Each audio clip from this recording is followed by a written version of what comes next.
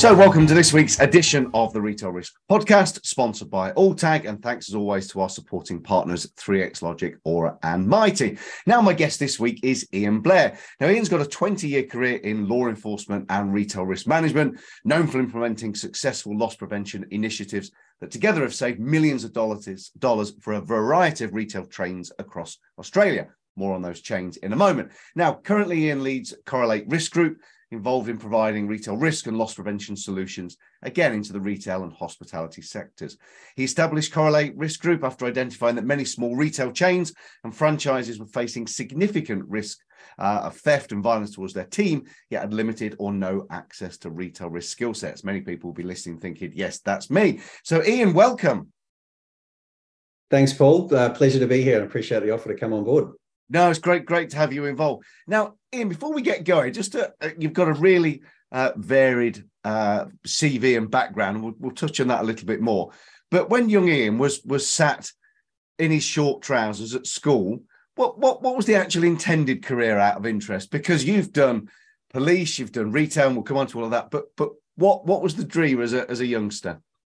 Funnily enough, the dream was police. Okay. Always wanted to get in, keen on helping people, etc. And, look, it took me a while to get back to that eventually. I've, done a number of different roles, but having got back into the police and then through into the detective side of things and getting into that more senior serious crime and particularly fraud, I found a penchant for wanting to play in this world, right? The challenges were there. I love playing with data and using that to identify crooks and prevent them. So that was the long-term goal was okay. Policing. Although I think policing's got a finite career path to it. It came with a change from leaving New Zealand, coming to Australia. And the career path here actually was interestingly not police, it was consulting, as in Big Four, right? So staying with that fraud investigation lens, but with the likes of Deloitte or KPMG, etc. Ironically, here I am consulting, just not with the Big Four. So it's kind of worked out in the end. So, I mean, you did that long stint in the police. You sort of fulfilled that childhood ambitions, if that's the right word. How did you make the jump? And maybe, many people know your sort of big roles within Australian retail, but how did you make that jump from the police across to that first retail position, if you like? Well, actually, when I came across my intent, and I'd drummed up a lot of interest with that sort of Big Four consulting, that was the career path, as I mentioned. And then this opportunity came up with Woolworths Group, and it was the quirkiest interview I've ever had. It was with a machine. There was no person on the end of it. Oh, okay. It was just a blank screen. It was a bit like me looking at my picture on the screen here. There was no visual cues, no feedback. I found it really challenging. And I went through this interview process and said to myself, well, I've lost that one. That was the worst interview I've ever given.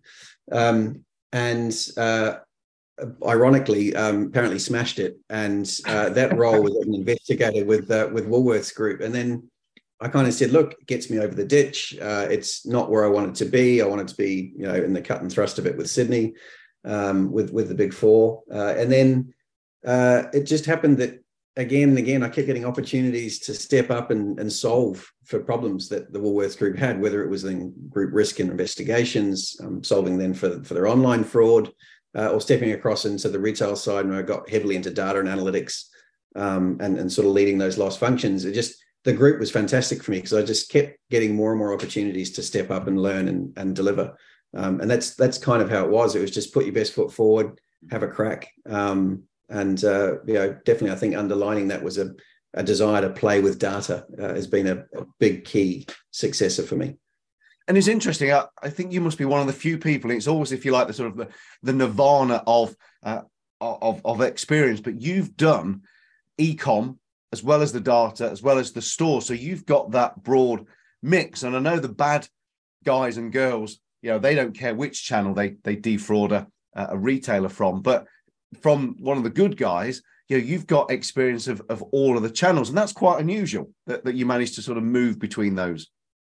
Yeah, well, I think that's the beauty of sometimes working for a group like that, is you can seek out and find those opportunities to to learn one of those verticals. In fact, I even go so far as, I did some work in supply chain as well, particularly within my last role with Big W on the general merch side. So yeah, look, it's unique, but that really sets me up really well now because I don't have one sole client focus, right? Whether it's retail core that's helping with an online fraud problem that they've got, returns fraud in store, theft in store, internal corporate security, site risk, doesn't matter the vertical. I've got a good solid background to leverage to help me deliver with them. You'd make a great criminal, actually, Ian. You've got a broad range of skills there. Well, it's quite funny, actually. I actually, looking back, I think a lot of the reasons I've had success is in leveraging the work I did back when I was in the fraud squad in the police. I don't know how many criminal interviews I partook in, right, where I was interviewing these people, but I really got to understand how they think. And it's not complex, right? But understanding it is being key to seeing the flip side and going, well, what will then deter them once you get into that retail environment or that online offer? What is it that makes it, oh, this is too hard, we'll find a different site. So yeah, I think that policing background in particular, that time spent as a detective in the fraud squads really helped me unlock that mentality that they leverage. Yeah, sure, without a doubt. And so fast forward to today, Correlate. So tell me about the business, what it offers, and what is your role? How did it all come about? So look, we got an opportunity after about 10 years with the Woolworths Group to look at different opportunities. As I mentioned, consulting was something that always interested me. I like working with a variety of clients. That's always been a key joy I've had.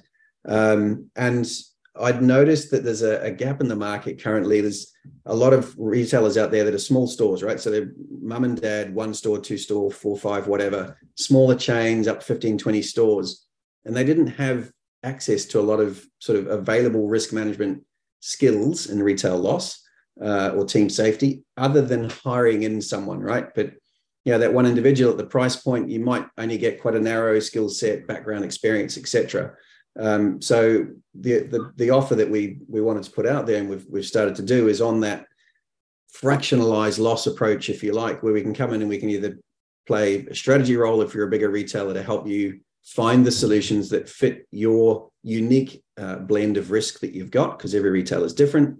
Or it might be, if it's on the hospitality side, what are the regulatory risks that you need help with, helping with gaming and liquor and a variety of other different bits and pieces, or sort of corporate, more on the sort of broad fraud risk, internal fraud and corruption, through into supply chain as well. So it's a fractionalized loss capability, right? If you want us to come in and help solve and build a suite of initiatives for your store or your fleet, great, that's us. If you want us just to help you build a strategy and leave it with your in-house team to deliver, we can help you there as well. So it's really as little or as much as you want. But we also bring, we've spent some time developing some tech, which we'll talk about a little bit later, hopefully, that we're bringing to the market in the near future, which will be exciting once that lands. So yeah, I mean, excuse me.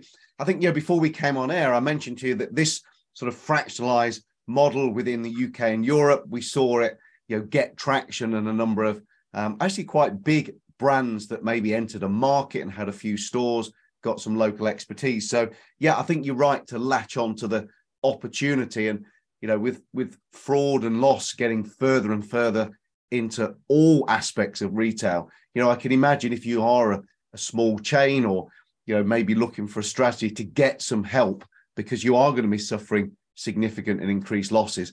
It's a service that's going to be required for sure. And I think, like I said before, the realm of experience that you've got, I'd hope you could probably tick most people's boxes, can't you? And they can sort of cherry pick what they need to know. Yeah, absolutely. And look, if we need to, we're supported by a national network of other consultants that we work with. So if there are specific, tiny niches that we need to get into that I don't have, there's resource there we can reach out to bolster and add on as required. Surely not something you don't know, Ian, with that remit. So look, so what takes up your day to day at the moment? So you sit down, you open the laptop, what are people talking to you about? Is there any sort of trends that you're seeing at the minute? Yeah, look, I think just focusing purely on retail loss, because we do a lot of work in the hospitality side, as I said, but just focusing on retail for a moment. The key seems to be this need to help plug from their perspective the unknown, right? They go, we're losing a bit of money. Our GP's not there. We can't understand why, and we need some help. They don't know what help they need, but they want some help. And what I've found is a lot of these stores are set up. They might be franchises type operating model, or they might just be a small chain, but they really haven't got any of the core capability. I mentioned data before as a key enabler. You ask about what's the loss reporting that you've got, and they're like, crickets, eyes glaze over. They're not sure what that is or what it should be. But that data piece to enable you to unlock, well, hey, what is it I'm losing? When am I losing it? And where am I losing it from in my store? Because there's really only three places that you lose product in a store, right? Either it didn't come through the back door, or once it's in your store, it walked out through an external customer, be that through theft or some process of use, or one of your team internally have taken it, or maybe you've dumped it or damaged it or whatever. But that's it, right? There's only a limited number of opportunities. So really, the work that we're working on at the moment is helping those retailers that we've sought support and help. Is to map the risks that I've got, help them understand where are your key problems. That's generally some time in store with them, working through with their team on what are the core processes, mapping those different risks through into a risk register, and then basically within ideate, hey, look, here's all the different solutions that we can work with you on. Some of those are technology. They take a little bit more cost involvement, but they give you a longer term return, a longer benefit time wise. And then others are just core processes, right? Little things like bag checks or signage, or it can be the smallest little thing that they didn't know about, but it's such a small thing, and it plays a big part in a criminal's mind about whether they do or don't commit some offending in the store. So that's kind of the day-to-day is working with those clients. I spend a lot of time writing process, and as mind-numbing as that sometimes can be, it's critical. Every retailer is a little bit different on what that process needs to be, but that takes up a chunk of our time as well. Cool. And so, at the moment, I mean, you mentioned that exciting piece of technology you've got coming. So, what are the specific, I mean, you've said the challenges, but what are the projects you're working on? And it sounds like you're working to deliver or make something else available as well for clients.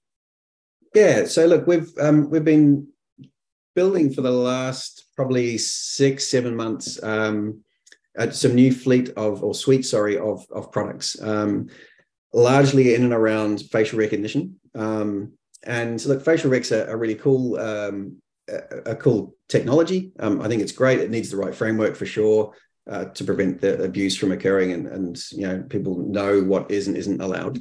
But the solutions that we're working on are taking that tech and going, right, how can we ideate that into a way that actually solves for keeping team members safe, right? In a way that's not intrusive, it's not putting the customer at risk, it's not leading to automatic false arrests. I'm a big believer that you can't arrest your way out of a problem, right? I might be ex-police, but I don't believe that's the way, right? Police departments are very under-resourced and overworked. That's not the way. So I think facial recognition, the great unlock is it will allow teams to use the best prevention tool in the world, which is customer service. If I've committed a crime or a suspected of committing a crime, and that store gets informed when that individual's back in the store, a team member coming over and saying, hey, how you doing? Can I find you a basket and help you do some shopping today? That's all it takes, right? Early intervention does two great things. And this is why I love facial rec for the benefits it can bring. It allows you to engage early, which means that your team members engaging at a point where they're not at risk. Criminals, once they've taken the product, they've got it in their little sweaty little hand, and they're at that lease line and they're deciding whether I do or don't actually commit. At that point, they're committed. And that's the point when a lot of retailers engage, and that's where you have an escalation into violence. Whereas if you can dial that back and get in early once they've just come into the store, all that's going to happen is that individual just turns around and leaves the store because they've been clocked. And that's the great unlock for me. It's yes, there's benefits around the fiscal side. It's the team safety that really resonates with me around why I think facial rec has a great capability in retail. Yeah, and I was involved quite a few years ago now, exactly on that early intervention with the gaming industry, casinos specifically in the US. And if they could recognize a face before the card counter, somebody they thought was trying to defraud them, even sat at a table on the way in, that greet, there was a de-escalation, because once they were at a table and there was cash involved, an audience would build around it, it would become a challenging environment. So I think you're absolutely right, because we've seen this escalation of violence against staff. So if you're providing a solution that can flip it to customer service, I think you're pushing on an open door. And if you can help retailers understand how to use that technology without falling foul of bad publicity or how you should be handling people's data, then that's got to be a good thing. And I'm pleased that you're so enthusiastic about that and sort of helping to bring a solution forward. So it can only be a good thing for sure. Oh yeah, look, I think there's the opportunities there, and there's a lot of fear, right? There's an awful lot of fear globally about facial rec and abuse. And I look at it and go, okay, it's biometric data. It is. Is it a fingerprint? Can you lift it and leave it somewhere that could put someone in trouble? Not really. But there is some stuff around deep fake videos that, have some concerning aspects. But I think as that sort of evolves around that, law enforcement is a very different use case to retail. I look at the crime spikes in the US, even Walmart now saying we're just going to start closing stores if we can't rein in the losses. It's coming to crunch time now, right? And this is where technology needs to catch up with the need and the gap in the market. And I think we're there. It's just about putting the right framework in for them, because those poor people in the US, the gun violence they have, God forbid we ever get to that point here. But certainly globally, we're on that sort of trajectory where if you don't address it holistically, the right deterrence from a criminality and charges perspective with legislation, the right deterrence from a prosecution perspective, and the retailers being able to actually step up and do something, I think is absolutely key. But yeah, look, really excited. We've got some different versions that will leverage. No one likes cameras hanging around, right? So we've got some really cool stuff coming that's going to leverage some existing hardware and infrastructure that's in the store. It's at the perfect location. I can't talk about it just yet, but it's coming. It's going to take a piece of existing hardware that's there that no one even remembers is there, and turn this into a capability, which is going to be really exciting. Some other stuff that leverages guards as well, static uniform guards. Look, pretty exciting stuff once that comes through. So we're hoping here in Australia, it's going to be January, February. We're expecting to get the framework to get the green light for that. So yeah, very exciting. And we'll come on to perhaps an opportunity where people might see that soon. Now, I want to talk to you about, maybe how you've learned to influence the board and senior leaders and how people can get some of this good stuff over the line. But before we do, we're just briefly going to hear from our sponsors, and then we'll be right back. For every type of business, the power of a data-driven security video management system designed to give you total control anywhere, anytime. 3X Logic. So welcome back to this week's edition of the Retail Risk Podcast. I'm, of course, still talking to Ian Blair. Now, Ian, before that short break there, you were talking about some really exciting new technology that's coming online and that you might be able to offer into the retail space. But one of the challenges that we hear over and over again is you have somebody maybe in a senior risk position or that's brought you in to help them within a business. How do you go about influencing senior leaders, when you can help them? You've worked at the top of numerous retailers, within the police, you've consulted. What are your top tips for getting what is the right thing over the line? If somebody's sitting there going, I'm just not getting the traction or the influence, what are your top tips? What lessons have you learned over the years, you think, for getting these things going and over the line? Thanks, Paul. And look, this is a really tricky one, right, for those in-house teams. A large part of it, and I've learned this both the hard way through failing and then trying different ways to actually get success, which has been good. But if you're lucky enough to have a sponsor within the organization at that senior level who wants what you're bringing, you're in that sweet spot. They will forge and cut paths that allow you to deliver some of this aspect. If you don't have that, you need to think a little bit differently and outside of the box. And I think that's probably where maybe I can to leverage and share some insights that I've had successful. Probably the first one is trying to understand, and this is hard for a lot of loss people because they're so passionate about what they do, right? Loss is about saving money and keeping teams safe, better bottom line. So everyone focuses on reduction in incident rates, dollars saved, safety incident rates. Now, safety incident rates maybe gets a little bit of traction internally. No one cares an iota about loss numbers, incident offending, core loss prevention metrics just don't resonate well with retailers, right? In fact, I had one boss who, in the face of data to the opposite, sat there and goes, I just don't think we've got a theft problem. I think this is all process driven. Even though we had mountains of evidence otherwise, they just couldn't see it because their upbringing, their viewpoint, they see customers, they look at sales trends. And in that instance, the challenge or the key thing is to find a way to influence them that's not talking about loss. It might be a little bit around team safety, but I always try and find a supporter of theirs, right? So someone that can advocate for you. They might be in commercial, you're going to protect the product that's going missing. You might want to change your language. So stop talking about loss, start talking about, oh, this is going to help your on-shelf availability, right? Having the products available for the customer. It's going to increase your customer scores. In Woolworths Group, they call that VOC, voice of customer. So yeah, it's going to increase that.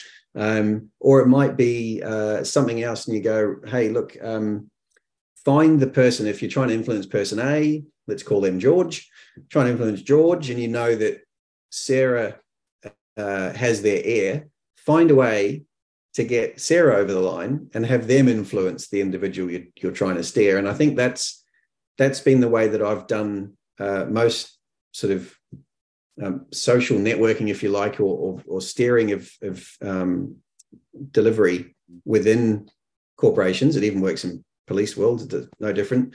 But it's understanding that what you want to talk about, your core data set, is not of interest to a lot of people, and then finding a sister name topic, whether it's customers, sales, on-shelf availability, something that you can support, and that's what you're selling.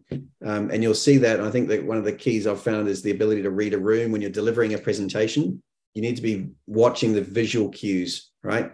There's some great training out there, which I've got access to, around helping people with those non-verbal communication points. We do some work with Presidium Risk, which has been fantastic in that front. And it's critical, I think, to getting some of these things, understanding if you're losing the room, you need to change the language. You need to find something different if you haven't gone through and done your homework and found those other people to help influence.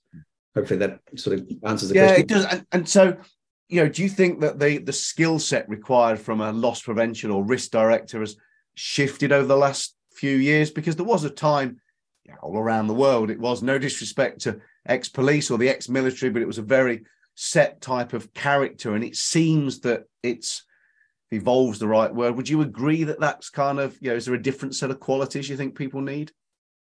Yeah, no, there are. Look, I think like in the 10 years that I spent within that Woolworths Group, I actively took steps to suppress the fact that I came from a law enforcement background. Yeah, because I saw that hurt me negatively. People view that and go, oh, it's just another ex-cop, right? It's all about arrests and catching people. And I'm the opposite of that, right? I'm all about deterrence and displacement. Find another store. So make my store unattractive, so they'll go somewhere else. Because one thing is a criminal will always offend, right? They're just going to find the lowest and easiest place to do it. And unfortunately, that's the reality.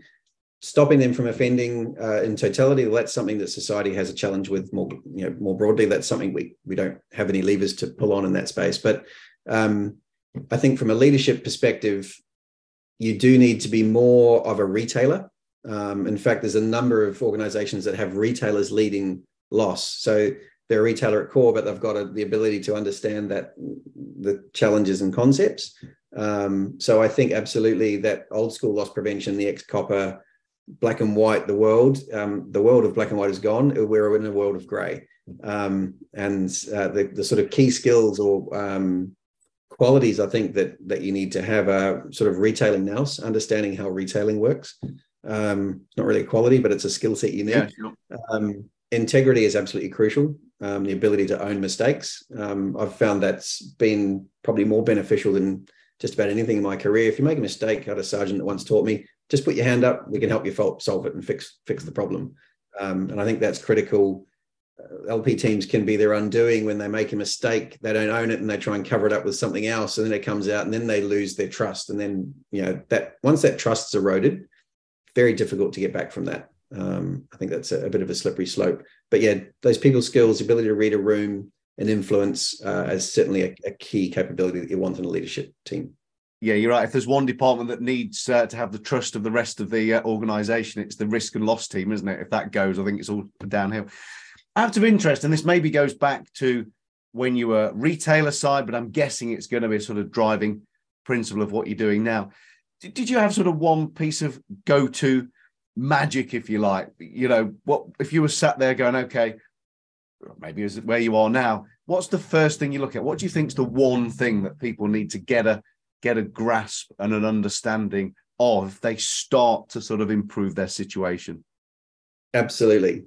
That I mentioned it before, data. Okay. You've got to have good data, right? And you can have the data. A lot of companies have got it, and it's hidden in myriad of tables in their data warehouse, and some of it's on Excel and some of it's collected. You need to get all of that, get it into one location and model it into some relevant analytics. And I'm talking desktop analytics, right? Whether you use Tableau or Click or whatever, Power BI, doesn't matter. But you need something that can take you through so you know what products you're losing and what store. You want to know your GP for product range, and you want to have something that can help you with range reviews capability. You need to understand your offender data, and then how all of that blends together, right? What is your incident data and your safety data? And, chuck in your information that looks at your rostering, because I can tell you that rostering will have an impact on your incident rate from an injury perspective. That will also tie into your when your loss occurs, because it'll be the low point when you have the least team available on the floor, because criminals are clever, right? That's their day job, right? And they'll find those little quirks that you've got in your people, your systems, or your process. That's the way they do it. So data for me has been the big unlock. And if you look back, what really helped me deliver in online at Woolworths was building data modeling to I detect and go, okay, when do the deviations happen away from a mainstream purchasing? That helped us solve and bring the online loss under control. The same in Woolworths Group, as I set up the entire suite of data and analytics for loss and reporting, so that we could understand what, where, and when. The 5 W's, as they call it in the interviewing world: what, where, when, where, and how. As the H on the end. That's the same thing. Data does all of that. So that's the key skill. Not a lot of retailers have it, unfortunately, but that's the go-to for me, that you must stand up to unlock those insights. Yeah, I guess, if you don't know what you're looking for, it makes it very difficult to look for it. So interesting. So huge, raft of experience in. Just out of interest, retail's been going through a tough time globally, particularly Australia as well has got its challenges. What's your take on the future of retail in the next 1, 3, 5 years? Are you optimistic? Do you think it's going to be a tough time? Crime's going to be increasing? What's your sort of, if you were to get your crystal ball that's just out of view of our conversation, what's it telling you at the moment? So look, I think in globally, probably far enough away that it's outside of my knowledge set, other than what I read on the press. But within Australia, look, we all kind of survived the COVID period, which we're all now coming out of. Although it's still got lingering issues with impacting resourcing, right? So there's still a real challenge to get team and keep them available with COVID positive tests coming through. But the future, look, I think retailing will survive. The next 12 to 24 months are going to be a real challenge. If everything I'm reading and seeing globally is talking about recession. If that happens in the US, what they say, US gets a cold, everyone else gets the flu. Well, they're talking about an actual entrenched recession. They're talking that the UK is probably already in it. Europe not far behind. So I think globally there's that recessionary risk that's definitely going to come into play here. Two things happen when you have a recession: people get out of work. You're going to have an increase in crime. And I think the key for retailers there is that a lot of them miss this. It's not just external loss that increases, it's your internal as well, because guess what? Most of our team that work for us have a partner. Now, they may have their job, but their partner may have lost theirs. So I think that's a key one that I've seen missed in past recessions is it's more broad than they realize when the losses start occurring. So I think definitely recession, loss is going to go up. Organized retail crime, look, that's going to continue to be a challenge. We've had some great growth with Aura, and the insights that can help unlock. But even there, I think that then requires the police to do their bit with the retailers. As I mentioned before, I'm not a fan of arresting your way out of a situation, which is why I think retailers need some levers to pull on themselves. And look, I think with the technology that's coming in the facial rec space, I think that's going to be a big unlock in the next 3 years. Marketplaces, I think, is going to continue to grow as well. So e-com will continue to grow, just not at a growth rate that it's seen through pandemic periods. But I don't see retailing dying off, not at all. Just going to go through a challenging couple of years. Yeah, sure. And I think you're right. The whole e-com piece will settle down to a more steady growth after its sort of curveball of COVID. Now, look, Ian, very excited to say in a few weeks' time, you'll be hosting a roundtable for us at Retail Risk Sydney at the Accor Stadium, the Olympic Stadium. What can people expect on that day from you? What are you going to be talking about and sharing? Thanks, Paul. Look, what I really wanted to do here, and as while we spoke about it and came up with the idea, was to kind of give a bit of a retail 101 on loss, right? So if there's small mum and pop store owners, franchisees that have 1, 2, 5 stores, whatever, they want to get a basic understanding of the methodologies behind crime. Those 3 pathways that loss occurs within your business, and then understanding the fraud triangle or the crime triangle that needs to exist. Once you get that locked in your head, you're actually a large part of the way there to enable you to see your store differently.